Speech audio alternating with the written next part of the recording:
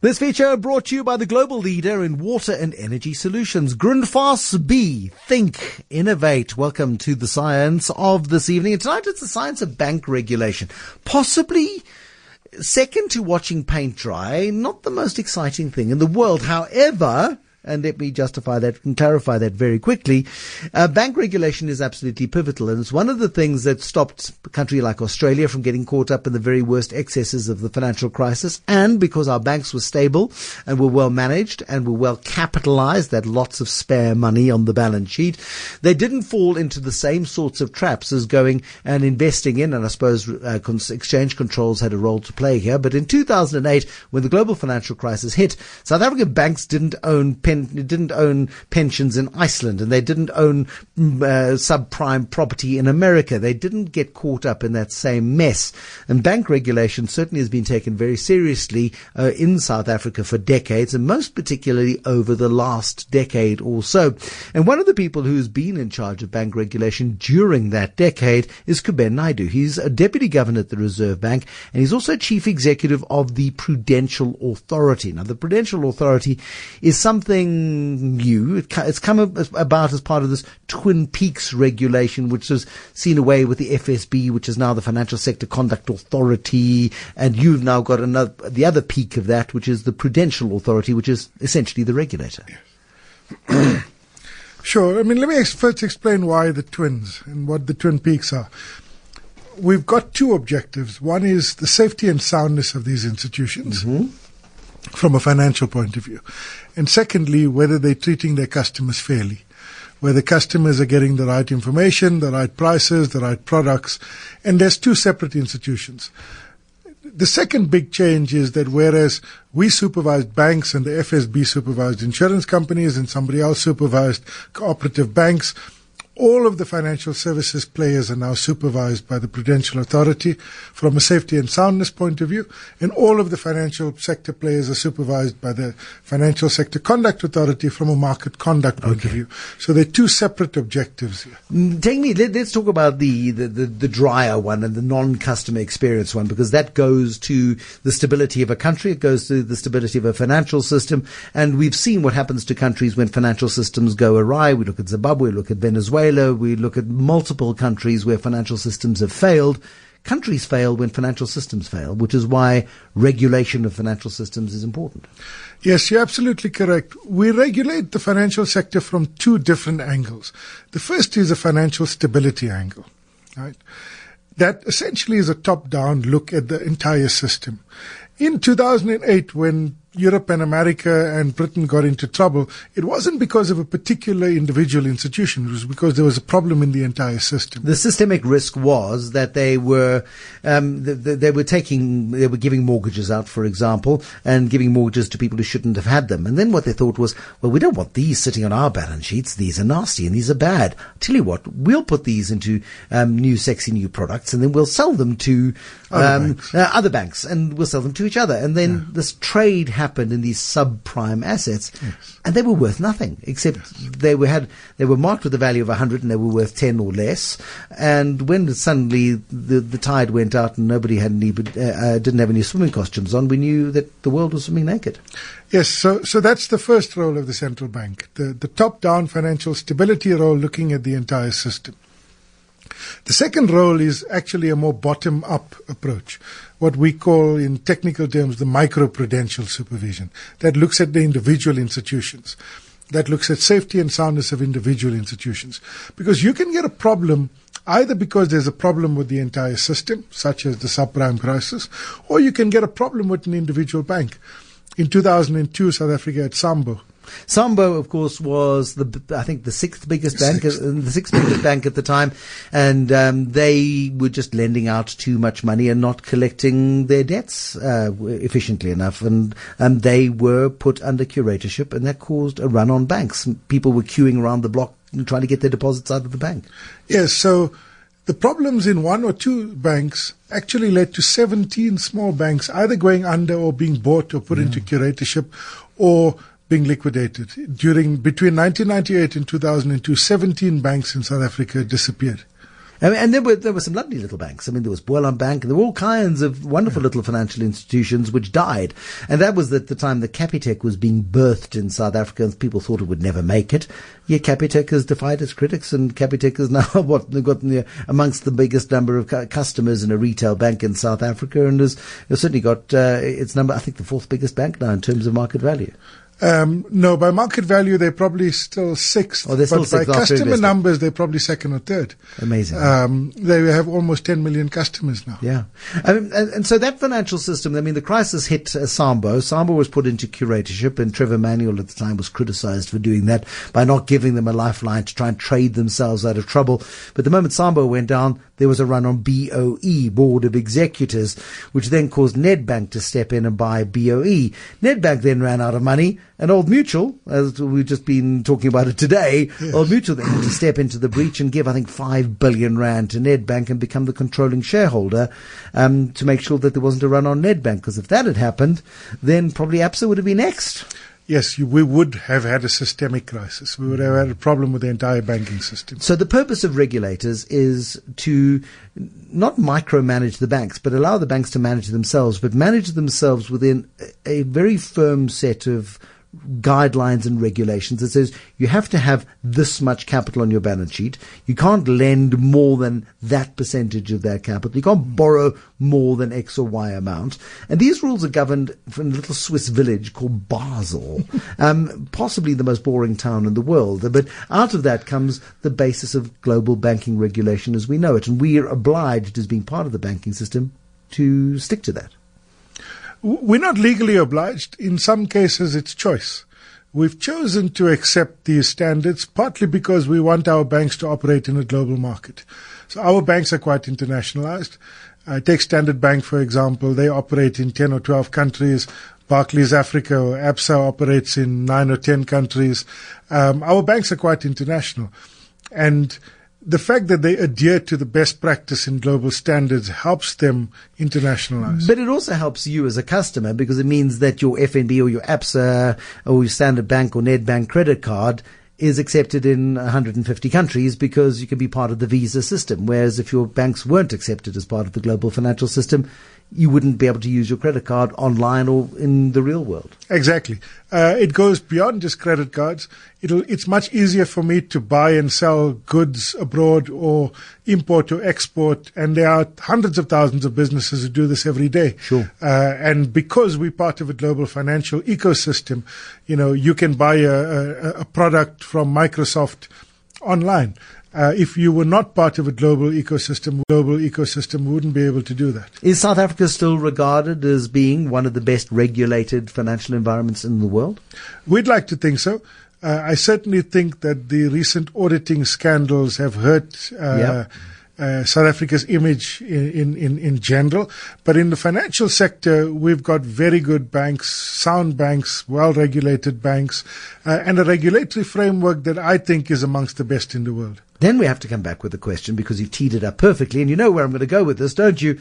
How did VBS Mutual Bank happen? Sure. That's an important discussion to have, because we need to understand what looks like a deliberate and very carefully calculated fraud, certainly from the information that is emerging from the curator of that particular bank, that this was an accident waiting to happen. Why does regulation not always work? It's an important discussion coming up now. It's the science of bank regulation this evening, and it's deceptively interesting, actually, the way in which something you take for granted every single day. If you go onto your internet banking, you go to an ATM, you simply expect it to work. You put money in, you want your money out.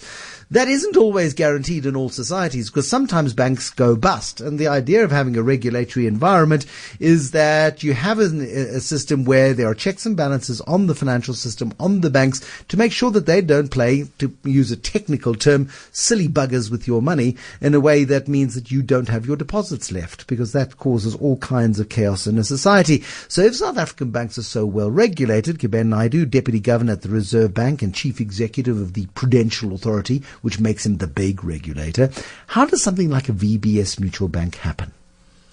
That's a good question. Firstly, VBS is a very small bank, right? It's around 2 billion rand in a 5 trillion rand banking sector. Okay. Secondly, VBS is a mutual bank. not to get too technical, but the regulatory framework around mutual banks is slightly less intrusive than for normal commercial banks. Why is that? Because they've got a different set of products and services and different risk profile? Yes.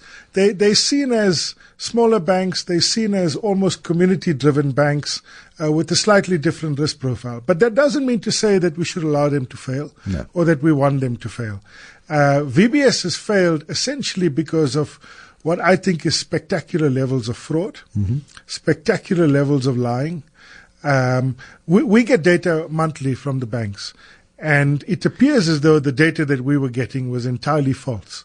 Now, this data was signed off on a monthly basis by the CEO of the bank and the auditors of the bank. And the auditors, as we know, were two gentlemen from KPMG, the lead audit partners on financial services from KPMG, somebody who should have been above reproach and should have been completely trustworthy in this matter. Yes. So we are going to have an inquiry to see if we missed something. Were we asleep at the wheel? Why did we allow such spectacular levels of fraud to occur? But the bottom line is they lied to us. Yeah. Even then, for over 18 months, we'd had them under intensive supervision. So you knew there was something not quite right. Yes. But could you not put your finger on it? Or? No, we could. But we don't run the bank. So, for example, we gave the bank an instruction to reduce its reliance on municipal deposits because we said that there's significant risk here. But there was also in contravention of the Municipal Finance Act. I mean, they shouldn't have been taking those deposits in the first place. They shouldn't have been taking those deposits in the first place. And we asked them to put a plan in place to get rid of these deposits. From the time that we asked them to get rid of these deposits to the time that they went under curatorship, they increased the amount of deposits by almost 50%, from about $1 billion to $1.5 billion, from 13 municipalities to about 21 municipalities. They ignored a regulatory instruction. Yes. Is that a criminal offence, or is it not a criminal offence? I don't know if it's a criminal offence. We have instituted a forensic investigation, which is separate from the curatorship. We've asked Advocate Terry Motau, Senior Counsel, to investigate whether there was fraud in the bank, whether they lied to the regulator. And if there was fraud in the bank, if they lied to the regulator, we will certainly follow up to ensure that there is criminal sanctions against the Banks Act is one of the most ferocious and well-implemented pieces of legislation in South Africa. I mean, it's always been treated as a holy grail of regulation and legislation. If there's one piece of legislation that has been properly administered, it's been the Banks Act for a long time. No, thanks for that. We take our job seriously because this is the public's money. Banking is a strange institution. You give your money to a complete stranger and you expect it back whenever you want. There are very few institutions on the planet that exist. You wouldn't go to your corner shop, your spaza or your local Pick and Pay and say, listen, here's $100 deposit. I'm just going to come and get a bottle of milk every day for the next 5 days until the money's finished, because somebody's going to forget. They don't have a system to ensure that I can get my 5 liters of milk over 5 consecutive days. You just don't do that. Yes, or even walk to a corner shop and give them 20,000 Rand and say, I'll come and get it sometime in the future. When are you going to get it? I'm not sure. Could you just give me a little bit extra because you got my money, please? Yes. Yeah. And because it's the public's money, because it exists on the basis of trust, it is one of the most regulated sectors anywhere. I think it's probably the second most regulated sector after the aviation industry. Yeah. And for good reason. And I think South Africa's got a good track record, but we have not always had a good track record. We've had 2 banking crises in South Africa. The first was 95-96. What happened then? 85-86. 85-86 is when Nedbank got into trouble and had to be bailed out. No, 85-86, there were a number of small banks that got into trouble during the debt standstill agreement. Rubicon speech, P.W. Botha, the world went mad. Yes. And it was at that period that ABSA was formed. Yes, of course, Bancorp. Right. And the lifeboat. Oh, the lifeboat. Right. And there was a significant crisis. The second major banking crisis was between 1998 and 2002. As I said, when 17 banks went under. So South Africa has done pretty well since then, but we have to keep being vigilant.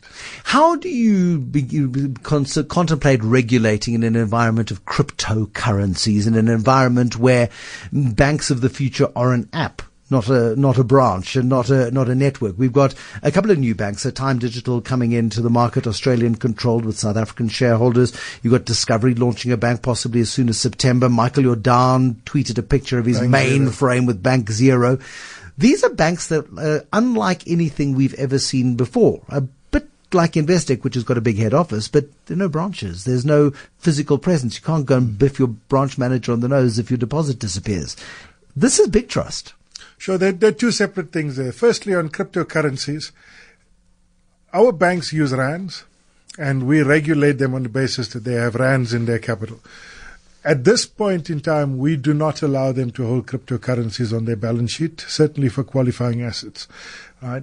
So they can be playing with cryptocurrency in the background if they want to. Do they have to disclose it to you if they have a crypto division where they're just learning how this market works? Or no, not? If they're learning, experimenting, in fact, they need to notify us. But we've allowed learning, we've allowed experimentation, but we will not allow them to hold cryptocurrencies as capital, for example. No. We've also, some jurisdictions have put restrictions on lending to people specifically for the purpose of buying cryptocurrencies or crypto assets. But technology is a big change. Yeah. Right? And it's a change that we think is good because it promotes financial inclusion. We think it lowers the barriers to entry. 5 years ago, to build a core banking system probably cost you 10 billion rand.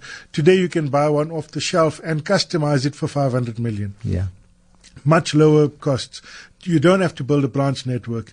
It's easier to get a 3G signal to the middle of nowhere than it is to get a branch. Sure. And most customers, even in South Africa, want to use their cell phones or their iPads or the telephone to be able to transact. And you have to have the technological systems. So we think this is hugely positive for financial inclusion. We also think it would lower the costs of banking for most people. I met a guy today called Tsepo Molloy, who runs the Stockfella app. And he is taking deposits, and he is regulated by the Financial Sector Conduct Authority. And it's that kind of thing where there are 700 people in the Stockfell who are putting money away each month with the goal one day of having a form of a bank of their own. They see this as an opportunity. South Africa's got a few rungs in its ladder on banks. We have something called cooperative financial institutions, which is probably one level above a Stockfell. But these guys are looking to develop a cooperative bank out of the Stockfell. Yeah. You can then develop into a cooperative bank, which needs a minimum of 2 million rand worth of deposits. They're working Depositors on that, yeah. own the bank, and you can only lend to depositors. Moving up one rung, you've got mutual banks, where depositors own the bank, but you can lend to anyone. And you need a minimum of 10 million rand of capital to have a mutual bank. A commercial banking license on the other end is 250 million. That's the minimum capital requirement for a commercial banking. And that becomes difficult and quite exclusionary, which is why one has to, within, I suppose, a limited tolerance level, allow some adventure in the space. South Africa had not issued any new banking licenses for 11 years. In the last 2 years, we've licensed, as you said, Discovery and Commonwealth Bank of South Africa, or Time. We've also licensed Bank Zero and a cooperative institution called Zikamiso. That's 4 licenses that have been given in the last 12 to 18 months when we hadn't issued any banking licenses. We've got a couple of applications in train. The Post Bank is in the process of applying for a banking license. And there are a couple of other institutions that are also.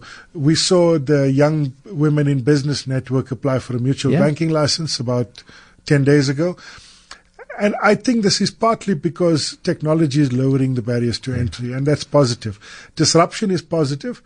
However, you want disruption to take place within a regulated framework, because at the end of the day, it's people's money you're playing with. Most certainly, and we can't allow anybody to take it away. Kuben Naidoo is the director, is chief executive of the Prudential Authority, the big regulator within South Africa's financial system. He's also a deputy governor at the Reserve Bank.